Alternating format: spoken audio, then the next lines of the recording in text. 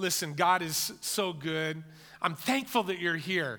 Whether you're joining us in person or as we just prayed for those who are joining in online, very thankful for you. Mom, if you're tuning in today, we're excited that just in a couple of weeks you're going to be here in person. My mom is moving to Santa Maria, so yay. Her name is Arlen. As my dad used to say, it rhymes with darling.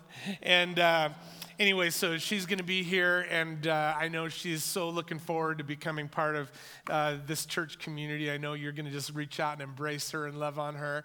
And but we have others beyond my mom that are online today. So greetings to you. And Kelly and I were just reflecting in the past days, really with just joy and thankfulness over the generosity of this church family. This is a giving church. And that has been true historically. There are even some funds that are invested that are helping us because of like the legacy of generosity through this church family. And we were just looking at numbers. Kelly was crunching some numbers and just recognizing how many people that are part of the Santa Maria Foursquare Church are generous givers. Thank you for that. I mean, it's only as we, and I'm saying we because Kelly and I are right there with you in this, we are generous givers here. It's because of the shared generosity that we can have a shared mission together. And so thank you for that. If you haven't given yet and are wanting to kind of like, I don't know where to even start, go to sm4.org/giving. We have a giving page. It'll share with you what you need to know and kind of where to even start when it comes to like giving. And we have some online options if you just want to give something even today. Write a check or put some cash in an envelope. We have some giving boxes that you'll find. We have them kind of over at the exits here. We have another one in the courtyard you're going to find where you can just drop in a gift on your way out today. And listen, they're not gifts to Tim Mossolder. They're not even gifts, really, to the Santa Maria Foursquare Church, although if you're writing a check, that would be good to put on it. Listen, when we give, we're giving as worship to the Lord. Saying, because of all that you've given me, God, I want to give back. I'm going to contribute. I'm going to sow back into what you are doing in the world. And we're so grateful that we get to share in that generosity together. Well, hey, I'm glad that you're with us today because we are beginning a new series today. You're here for the start, for the kickoff. Are you ready for the drum roll of like where we are headed over the next weeks together? You ready? Go ahead and put the slide up. Here's what we're going to be talking about in the weeks ahead. And there's a slide. Yes, dumb things.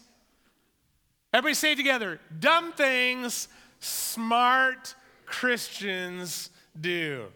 Dumb things that smart Christians do. Well, that's a little edgy, Pastor Tim. Well, how did you come up with that title? Well, actually, I didn't.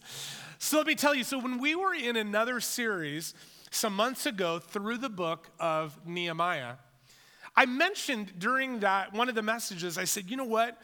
There are so many things that we as followers of Jesus will do to kind of leave the door wide open for the enemy to come dancing right into our lives, right into our homes, and right into our stories. And I said, man, we could do a whole series just on those kind of things where we just leave the door wide open to the enemy. So it was kind of like a little throwaway statement like, hey, we could do a whole series on that. Well, my son, my eldest, who's the head football coach at Hillcrest High School right outside of Idaho Falls, Idaho. He's just moved there to be the head coach there. He was happened to be listening in that day to that message, and he calls me that afternoon, and he says, Dad, you should totally do that series. And what you need to call it is you just need to call it Dumb Things Christians Do. And I just cracked up. I mean, that was hilarious. Dumb things Christians do. It's true. We do dumb things, don't we? And so it was funny, and I laughed and said, thanks for your idea. Well, anyway, over the weeks following that, I could not get that out of my head or out of my spirit. It just kind of like, I just kept being reminded, man, there are dumb things that we do. There are dumb things we do as human beings. There are dumb things we do even as followers of Jesus, that we just don't always get right. And so it just kept growing in my spirit to the point where it's like, we need to do that series. We need to do it. And I've recognized that it seems like not only do we do dumb things, it almost seems like there are patterns of dumb. Patterns of dumb.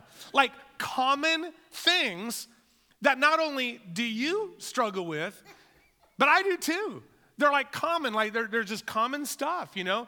Paul writes, in one of his letters and says, there's no temptation, that you face that isn't common to everyone. Like there's other people battling with what you're battling. Like there's patterns of things that we can fall into. They're like tripping hazards. And that's like the sort of things that we're going to be talking about in these weeks ahead. I think that these dumb things seem to fit two categories simultaneously. One, it seems like they're part of our human nature, right? They're just part of our kind of DNA because we are human. These are the kinds of things that we have to confront and face. But also, they seem to be used by hell against us. Like they're not only are they part of our human nature, but they're part of hell's playbook. Like where the devil will just say, you know what? I know what is going to trip them up. And so I'm just going to lead them into this dumb thing.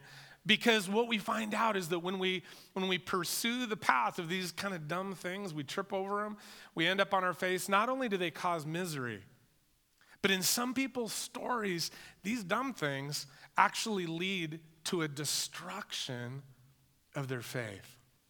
So they're serious. So we're going to have some fun in this series, but I'm telling you, these are real things that we need to get after. These are real things that we have to contend with.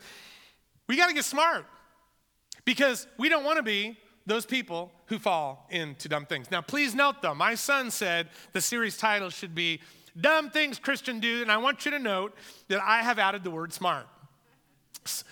Dumb things the smart Christians do. Why? Because I want to really emphasize, we're not calling people dumb. I'm not calling you dumb. I'm not calling myself dumb, but it's a recognition that even the smartest among us can do really dumb things. And I put myself at the top of that list. So I recognize as I'm bringing this message and the ones to come in the weeks ahead, I'm telling you, we're going to be together discovering some tripping hazards, some dumb things that we can trip over. And we're going to learn together, I believe, to get smarter about these things and bring them into kind of the redemptive story about how God would help us to grow together as believers. So, what is the very first dumb thing that we're going to be talking about today? We're going to be talking about isolation. Isolation, where we choose to go solo, or we choose to, I would even say, go into hiding. Go into hiding. Now, isolation here, I'm not talking about that alone time that we all need, to just kind of refresh our soul and to get away.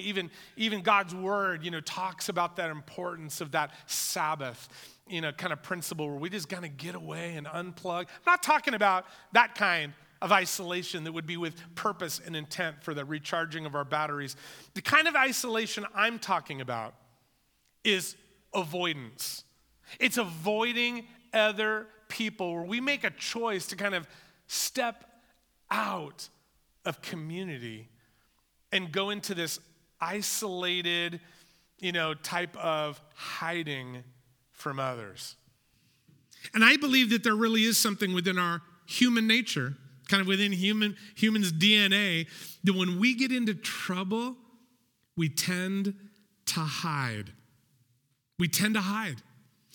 I'll never forget something my sister said when she was about 4 years old. I'm 4 years older than her, so I have this very clear memory of my mom talking to us kids, and she was talking to us about safety, and she turns to my sister and asks this question: what would you do if there was a fire in our house at night? I think she was just trying to figure out, what's going through my kids' brains. I'll never forget that my sister, about 4 years old, very quickly responded and said, Mom, I'd hide right under my covers. Whew. I mean, I was only about 8, but I was terrified by that statement because I immediately recognized no. If there's a fire in the house, you do not hide under because you'll be consumed. But you know what? There's that tendency within our human nature to when trouble comes. And when we don't know what to do, what we do is we tend to hide.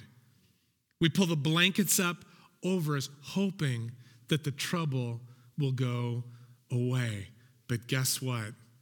Hiding doesn't help. Hiding doesn't help. In this tendency to hide, what we find from God's word, well, guess what? It's been around as long as the human story has been around. You probably would think like I would of Genesis and the story of Adam and Eve. They were in this beautiful perfection of a garden, but in chapter 3 of Genesis, we find out that they stepped into sin. They violated the single boundary that God had placed over them and around them in the garden. Don't eat of that one tree, and guess what they did? They ate of the one tree. And so we find that they sinned, and it says something that kind of captures this idea of hiding immediately after they sin. We find this in verses 7 and 8 of Genesis 3. Right after they sinned, it says, at that moment, their eyes were opened, and they suddenly felt shame at their nakedness. So what did they do? It says, so they sewed fig leaves together to cover themselves. When the cool evening breezes were blowing, the man and his wife heard the Lord God walking about the garden, so they hid. So they hid from the Lord God among the trees. Suddenly, when trouble came, and they felt what? They felt exposed, right? They recognized we're naked. They did two things immediately. One, they hid from themselves. I mean, like fig leaves? Fig leaves? Seriously? It's like, can you do something better than fig leaves? It's what they had. But they hid from each other. And then, of course, they tried to hide from God. And we know how that went. Not so well. We can't hide from God, and yet we try. We hide from each other. We hide from God. Why do we isolate? What are some of the things that trigger this? I want to just share briefly on I think, few of the big things, the kind of the big ticket items that cause this triggering of us to go into hiding and to isolate ourselves from others and from community. Number one is fear. Fear. Listen, if you don't see me, you can't hurt me. If you don't see me, you can't hurt me. And that's kind of what's going on in our minds. There's a story found in 1 Kings of a man named Elijah. Elijah was a great man of God, prophet, did just amazing works. And in the chapters of 18 and 19, though, we find this amazing contrast, because in chapter 18 of 1 Kings, we find that Elijah had just had the most incredible, miraculous, huge breakthrough. Kind of like one of the things we turn to over and over again is this story of this great faith and God showing up, doing the miraculous. It's when there was like these 450 priests of this false god named Baal. It was 450 against one, this man of God. And this huge showdown takes place on the top of a mountain, and God shows up. God shows up for Elijah. And there's this defeat of these 450 priests of Baal. God rains down not only fire from heaven, but then as the story goes on, he also rains down rain from heaven, ending a multi-year drought that was crippling the land. And it was all because Elijah trusted in God and prayed. It's like, wow, man, this is like, he's at the highest of the highs. Like, man, look what God is doing. It's so incredible. Then you turn the page to 1 Kings chapter 19. And after he just has this amazing defeat of 450 priests of Baal, there is one woman named Jezebel. She wasn't happy about what happened. Queen Jezebel. And Jezebel says, I'm going to get you. I'm going to kill you. And it just terrorized him. I mean, it's like, well, Elijah, do you remember what happened yesterday, right? Do you remember what just took place? But you know what he did? He ran. He ran and he hid. It says that he ran for days and he hid in a cave. It's like, this is the same kind of thing that we go through. When fear comes, we have this tendency to think that if they can't see me, they can't hurt me. Now, we are not always running for our lives. You and me don't daily deal probably with that kind of a fear, that kind of a threat. Sometimes we do. I think people have feared COVID. Would you agree? And that some people, that's impacted so deeply that fear, it's like, man, if I can just isolate, if I can just get away from other people, somehow that's going to be, my salvation. Well, I get that. I understand that.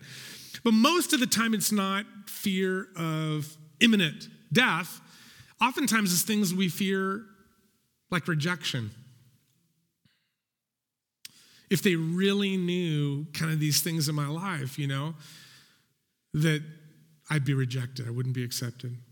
Or sometimes we fear change. Sometimes we fear change. We see things changing around us in our culture. We see things in our society that are changing. And it brings a deep-seated fear. In fact, I know that there's a history of some churches that have even, like, when they've seen things changing in their neighborhood or changing in culture, it's like they just kind of like lock the doors, like hunker in the bunker.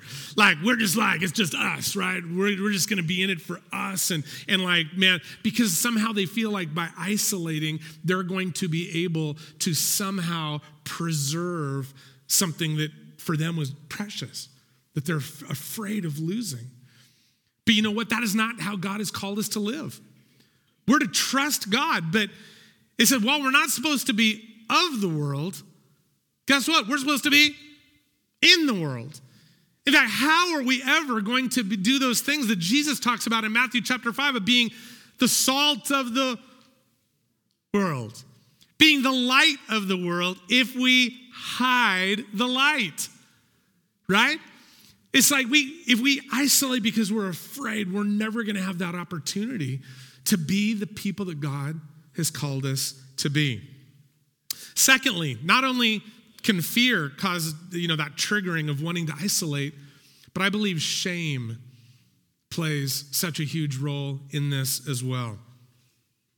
Because if you don't see me, you won't know I'm broken. If I can just hide, you're not going to be able to see the brokenness of my life that I know is there, but you don't know is there. And so we can tend to hide.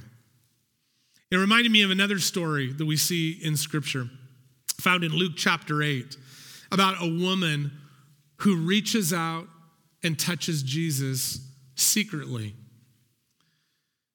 Secretly. There's this huge crowd, and she reaches through that crowd, just believing if I can just touch the hem of his robe, I'll be healed. And guess what? She's healed. But as we read the story, we find out why she needed that healing. And it says that for 12 years that she was continually bleeding. I'm sure there was a great amount of pain associated with that 12 years of suffering with this condition, but also culturally, you would probably recognize that she was viewed as unclean. No one could touch her. She was not supposed to touch anyone else. She was quote unquote, unclean in her society and culture, and she was unwanted. Deep shame. And so we realized, oh, that's why she was secretly trying to do this, trying to even in hiding reach out. Well, she touches Jesus, and immediately power comes from him, and she is instantly healed. But as we keep reading, we find out that even when she's healed, she's like trying to slip out the back, She's still in hiding. She doesn't want anyone to know her brokenness, the shame associated with her story. But Jesus calls her out. He does it tenderly, but he calls her out from that place of hiding. And it says in Luke 8:47 and 48, she says, when the woman realized that she could not stay hidden, she began to tremble and fell to her knees in front of him. And you just stop right there and you just recognize she had the greatest fear realized right in this moment. It wasn't the fear of continuing in her terrible condition. The fear was of being exposed. So Jesus calls her out, and it says that she couldn't stay hidden. She began to tremble, fell to her knees in front of him. The whole crowd heard her explain as she tells her story, why she had touched him, and that she had been immediately healed. And I just love what Jesus says here. He calls her daughter. Daughter. Family. I mean, that family connection. It's like, when he says daughter, it's like, you're not alone in this. You're not alone. Daughter, he said to her, your faith has made you well. Go in peace. In peace. A peace that she hadn't known in 12 years. So, daughter, he connects her into the community and into this personal, precious relationship with himself. Daughter, go in peace. Jesus fully restores her from that place of shame. Is there maybe something that you're dealing with, something that you don't want people to see? There's shame attached. There's a brokenness in your story. Maybe there's an ugly past you just don't want people to know about. I don't want people to know how I grew up. I don't want people to know about what I suffered through. That's behind me. I'm not going to share any of that. I'm going to just keep that part hidden. Maybe it's something that's more present. Maybe there's a temptation that's like just so pressing on your soul. And it's like, but it just brings shame. Like, I don't know why I get drawn to that thing. And it just fills you with shame. And so you just keep hidden, or at least that part of your life. Like, just not allowing it to see the light of day. Maybe it's not just temptation. Maybe it's like full-on abuse, full-on addiction. That's okay. It's part of our human condition, right? As human beings, that as followers of Jesus, even as smart Christians, we're not immune from. So there's fear, there's shame. And I think the third thing that we've got to say will cause us to hide and to move into isolation is just being overwhelmed. Just being overwhelmed. It's like, I just can't even fathom being seen by anyone right now. I just can't be around people. I'm just overwhelmed. I don't know if you felt that way during this past year and a half of a global pandemic with very localized issues. But I know I felt this way at times. When I just wanted to just get in my house, shut the door, and say, no one, right, can enter this space. And when you think about it, it's like the walls of our homes actually did, out of necessity, kind of isolate us and insulate us from an invisible threat, of COVID-19. But what I'm talking about goes beyond that, and it's where the walls of our home kind of became an insulation from life and from community and from other people. And how just when we're overwhelmed, we just can want to retreat. We can want to hide. We can just crawl under that blanket and just say, no more. I just can't be seen at all. We often hear of the twin terms of anxiety that tend to be about being anxious about the future. Anxiety is always about future-related things, anxious about what's coming, the unknown. But then the twin is depression. And that's things that are behind me. Those are things that like the sorrow, the deep sorrow of the loss we've experienced. Anxiety and depression. Those things have been very real, causing us to sometimes become overwhelmed. And if we're overwhelmed, sometimes what we want to do is just pull the blankets up over our head and just say, I just can't deal with people. I just can't hang today.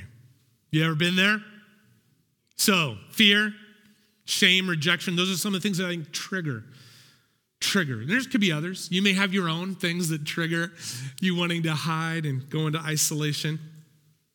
But listen, while we're calling this series Dumb Things, the Smart Christians Do, we recognize that the things that we're talking about here, fear and shame and just being overwhelmed, anxiety, depression, those things aren't dumb at all. Those things are painful. They're real. They're things that like we have to contend with just because we're human. And because hell wants to like fan those things into flame and just bring misery into our lives. I mean, these are real things. They're not dumb. I think the only thing we could say is dumb would be staying in isolation. Listen, there's all times when we like, whoop, I'm pulling the covers over my head today. Like in this moment, I just need some alone time, right? But what becomes dumb when we stay there? And we become trapped under the covers. And we remain isolated and out of community with others.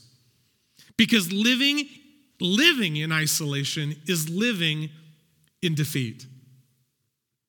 And Jesus died and rose again that we would not live in defeat.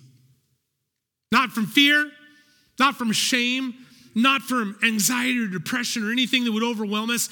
He died and he rose again that we would be free, that we could live fully. I have come that you would have life and have it to the full. Jesus says in John 10:10, he came that we would not live in defeat. And part of that defeat is to living an isolated life.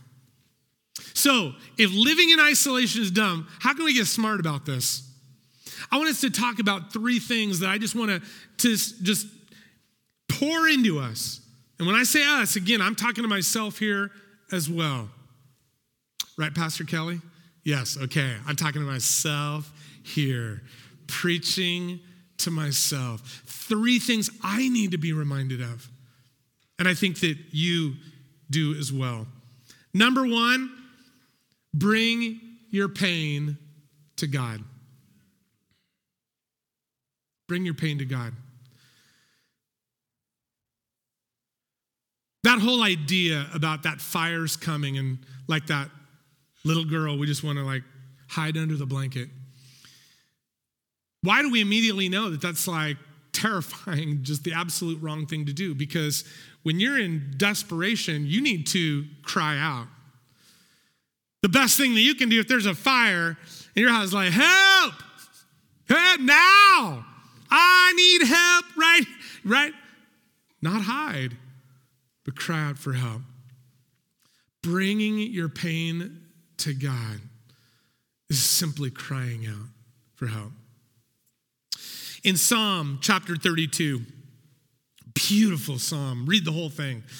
But in this Psalm 32, David is like reliving for us some of his pain and brokenness because of sin, because of shame. And he was just caught up in it. In fact, in verse 3, it says, when I kept silent, just listen to these words, because it's like that hidden brokenness, right? It says, when I kept silent, my bones wasted away. my bones wasted away. I mean, just that inner pain and torment. But then he begins to just rejoice because of the freedom that he found when he confessed this to the Lord. The freedom that he found in confession was just remarkable. And so he's rejoicing over the freedom that he has found. And then he gets to verse 7. And I want you to put this up because this is so beautiful. He says to God, you are my hiding place. You are my hiding place. You will protect me from trouble and surround me with songs of deliverance. I mean, this is amazing because we recognize here, listen, we all need a hiding place. But the answer is not to isolate from community, to remove ourselves, to like, if I just go solo, nobody's gonna be able to see me, my pain, my shame, all those kind of things. No, God knows we need a hiding place. So he said, if you come to me, I'll be your hiding place. All of that brokenness, all of that trouble, all that torment that is experienced as part of life, bring it to me. Let me show you what I can do. Because I will be your protection. I will be your refuge. I will be that secure place where you can run and even hide that you need. Now, we all need that. God, you can be trusted with my pain.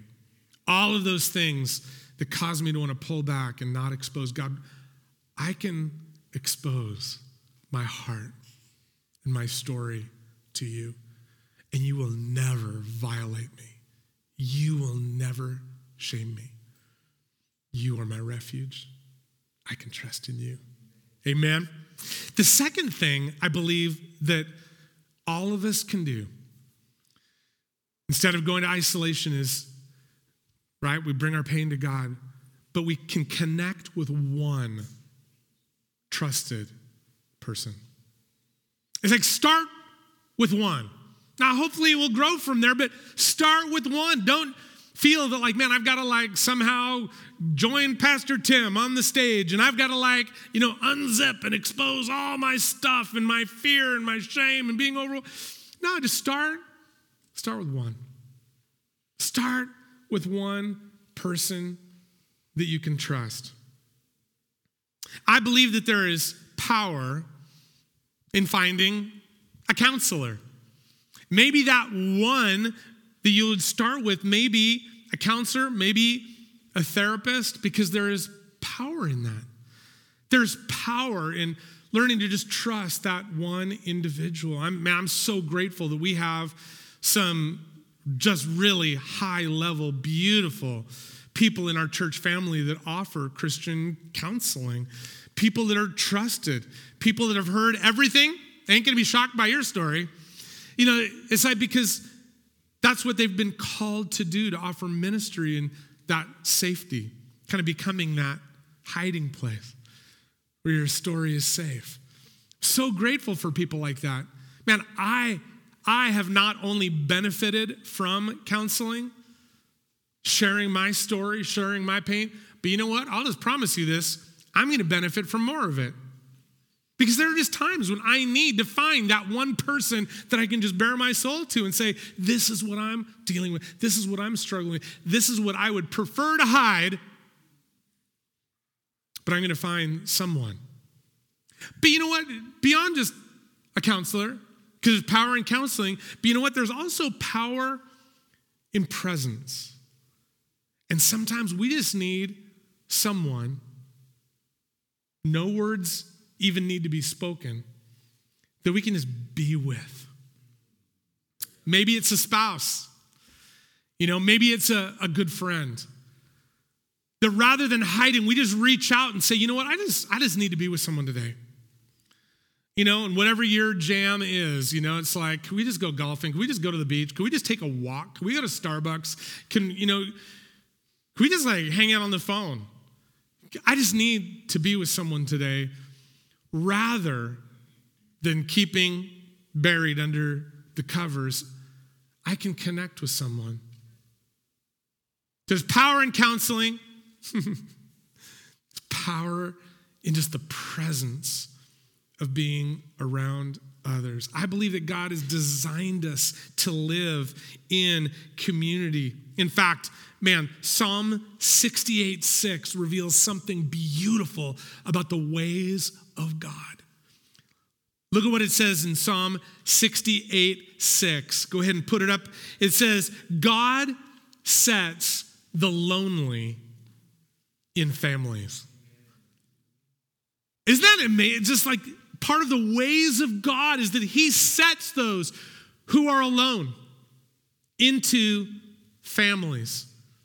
So here's what you can know. If you're ever feeling like, man, I am running away from community, I am running into hiding and into isolation, you know what you can know?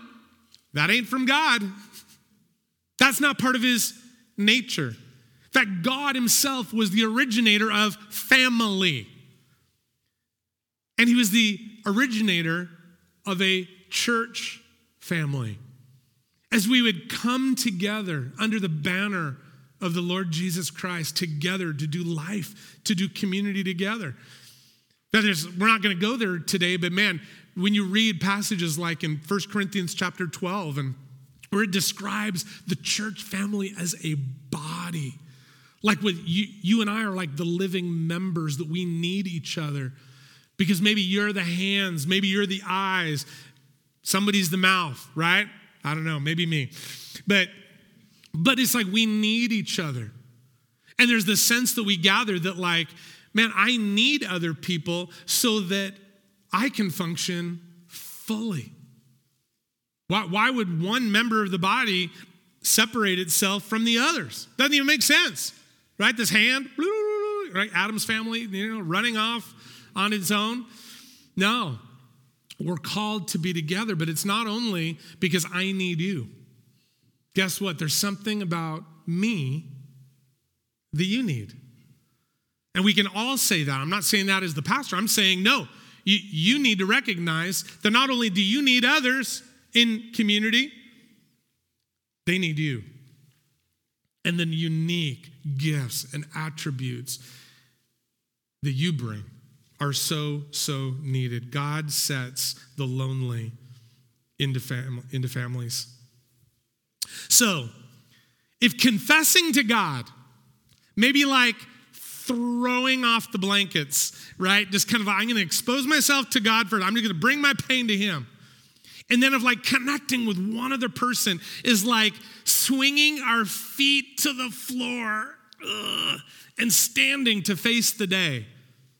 Then how might we begin to take steps and move forward out of isolation and into community? And I want to give you just one other thing. Dare to serve. Dare to serve.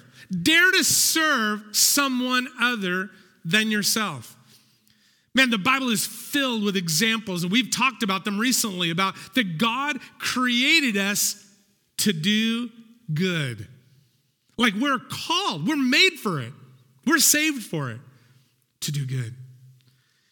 And when we begin, even in those places where we'd rather hide, but we bring our pain to God, we connect with just one other trusted person, and then we take that step saying, you know what? I'm going to break out of this bubble that I've been in, and I am going to serve someone else. I'm going to serve someone other than just me. There is power there.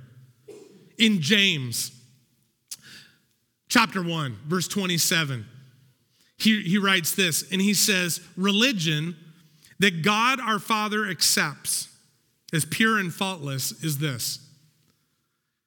I think that's pretty important. That's an important little statement he throws in there, this little, preamble to what I'm going to say, is like, here is how we can live in a way that God will accept and not reject. Okay, all right, James, what are you going to tell us? He says this, to look after orphans and widows in their distress, and to keep oneself from being polluted by the world. Man, the first thing that he says there, chapter 1 of James, that this is what God accepts, the way that we'll live. Isn't it amazing that he talks about serving orphans and widows? When you think about orphans and widows, these are people who by no fault of their own have found themselves isolated, cut off from family connectivity, cut off from those normal ways that we would just do life together. He said, when you think about what God would want to, would accept in the way we live, is to look after those who have been isolated. In other words, get out of your bubble and find someone else who needs to be brought back into community. And he says, look after them. To me, there's that sense of we've got to actually be with them. Not just picking up the phone, hey, not just sending a text message, not just a check-in on Facebook. Look after them. Go and serve them. Go and serve. And if you're like, hey, you know what? I think I might be up for doing some of that, but I don't even know where to start. Where am I going to start serving? So listen, if you want help, right? Just how would I take that first step of serving? Come and talk to me. Come and talk to one of our other staff members. Come and talk to Pastor Kalen about Safari Kids Children's Ministry, right? Because you know what? Part of being a church family, here's the beauty. When you step into a ministry team, you know what you're doing? Not only is there, it's like this 1-2 reward that you get, because not only are you serving someone else, typically someone who can't serve you back, right? Like a child, an orphan, a widow. When you step, not only are you doing that, but guess what you're doing? You become part of this team, part of this team of individuals who are man, so talk about moving out of isolation and into community. Not only am I serving someone else who needs it, but now I'm part of this team. We're on mission together. And man, that feels really good. Man, I was just on Friday night, and man, we had such a great time. We did our Safari Kids party. We had tons of family, dozens of families that were there, just celebrating that in just 2 Sundays. On August 15th, we're going to be relaunching our children's ministry expression on Sunday mornings. Whoop, whoop. It's going to be great. But after that, after our Friday night Safari Kids party, family party, there was an all-night lock-in for our junior hires and senior hires. And from all reports, they had a blast. They had a lot of fun. But what I wanted to point out was something that Roxanne said to me, because they have a daughter who's not quite in junior high yet. She's going into 6th grade. And so Roxanne was she was bummed that they weren't able to stay from the Safari Kids family party to an all-night lock-in with junior hires and senior hires. She was bummed. She wasn't bummed that she was missing out on sleep. You know what she was missing out on? She goes, man, it's my friends that are over there that are hanging out tonight with those students. Because there's power in serving together. There's power in being part of a team that's bigger than just me. So if you don't know where to start, right, join Roxanne. Join others who are serving kids, who are serving junior hires, senior hires, who are part of something that are bigger than themselves. Bring our pain to God. Find someone else to connect with. And dare to step out of our bubble and begin to serve other people. Let's pray.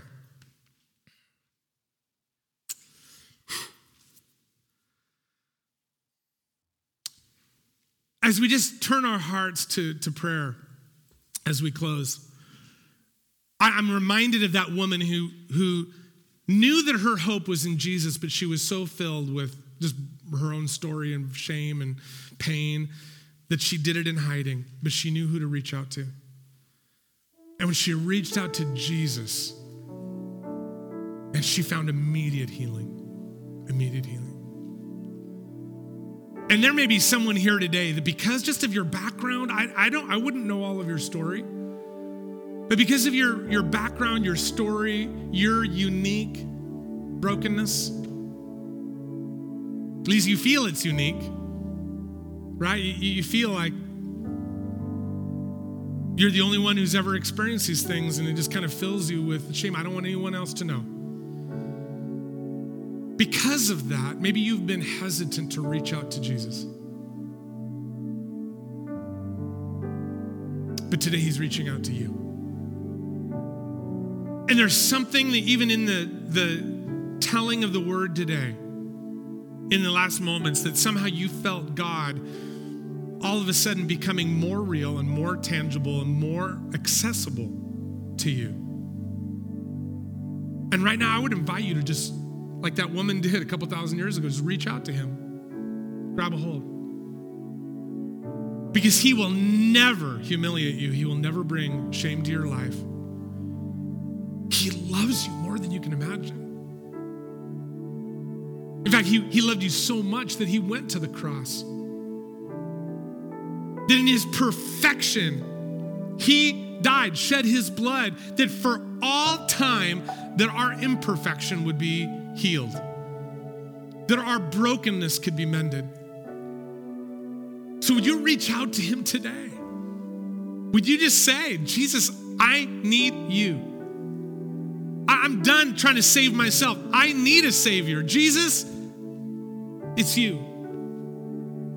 And if that is you, if you would like to reach out to him today, with everybody else, their eyes are closed, they're not paying attention, would you just open your eyes? Would you look up at me? Would you wave at me and say, today, I'm just calling out to Jesus?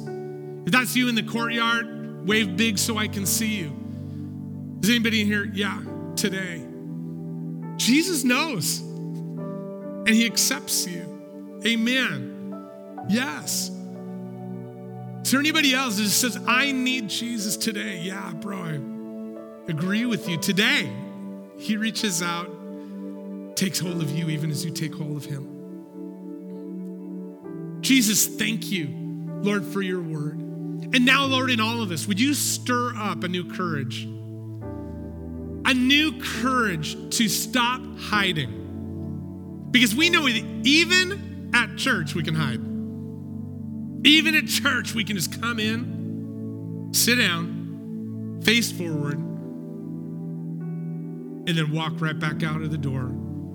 No more in community than when we were when we walked in. God, would you give us the courage to begin to reach out, to find that one, to find that person that we can connect with, even, Lord, as we connect with you. Jesus, I pray that our church would be a church of healthy community, where people long to be together, to live life not in isolation from each other, but in community with each other as we pursue you on mission together. Jesus, may that be who we are. So, Lord, whoever you need to convict today about this, including myself, Lord, would you bring that conviction coupled with courage to begin stepping in new directions? In Jesus' name. In Jesus' name, amen. I'm going to invite our ministry team to come forward. You know, one of the things that we do at the end of every Sunday morning is we just have a ministry team of trusted individuals who will pray for whatever it is that's going on in your story, right? Man, if you were someone who said, man, I just gave my life to Jesus, would you not leave this room until you share that with someone? Come up and at the end of service and say, man, this is what I'm doing with my life. But if you have some place of brokenness or shame or something going on in your story that you just need to let someone else know about, these are safe and trusted people to agree with in prayer. So don't leave today before you would connect with somebody in the name of Jesus. Man, have a great week. No isolating, because it's dumb to live there. How about that? See you next Sunday. Your love, church.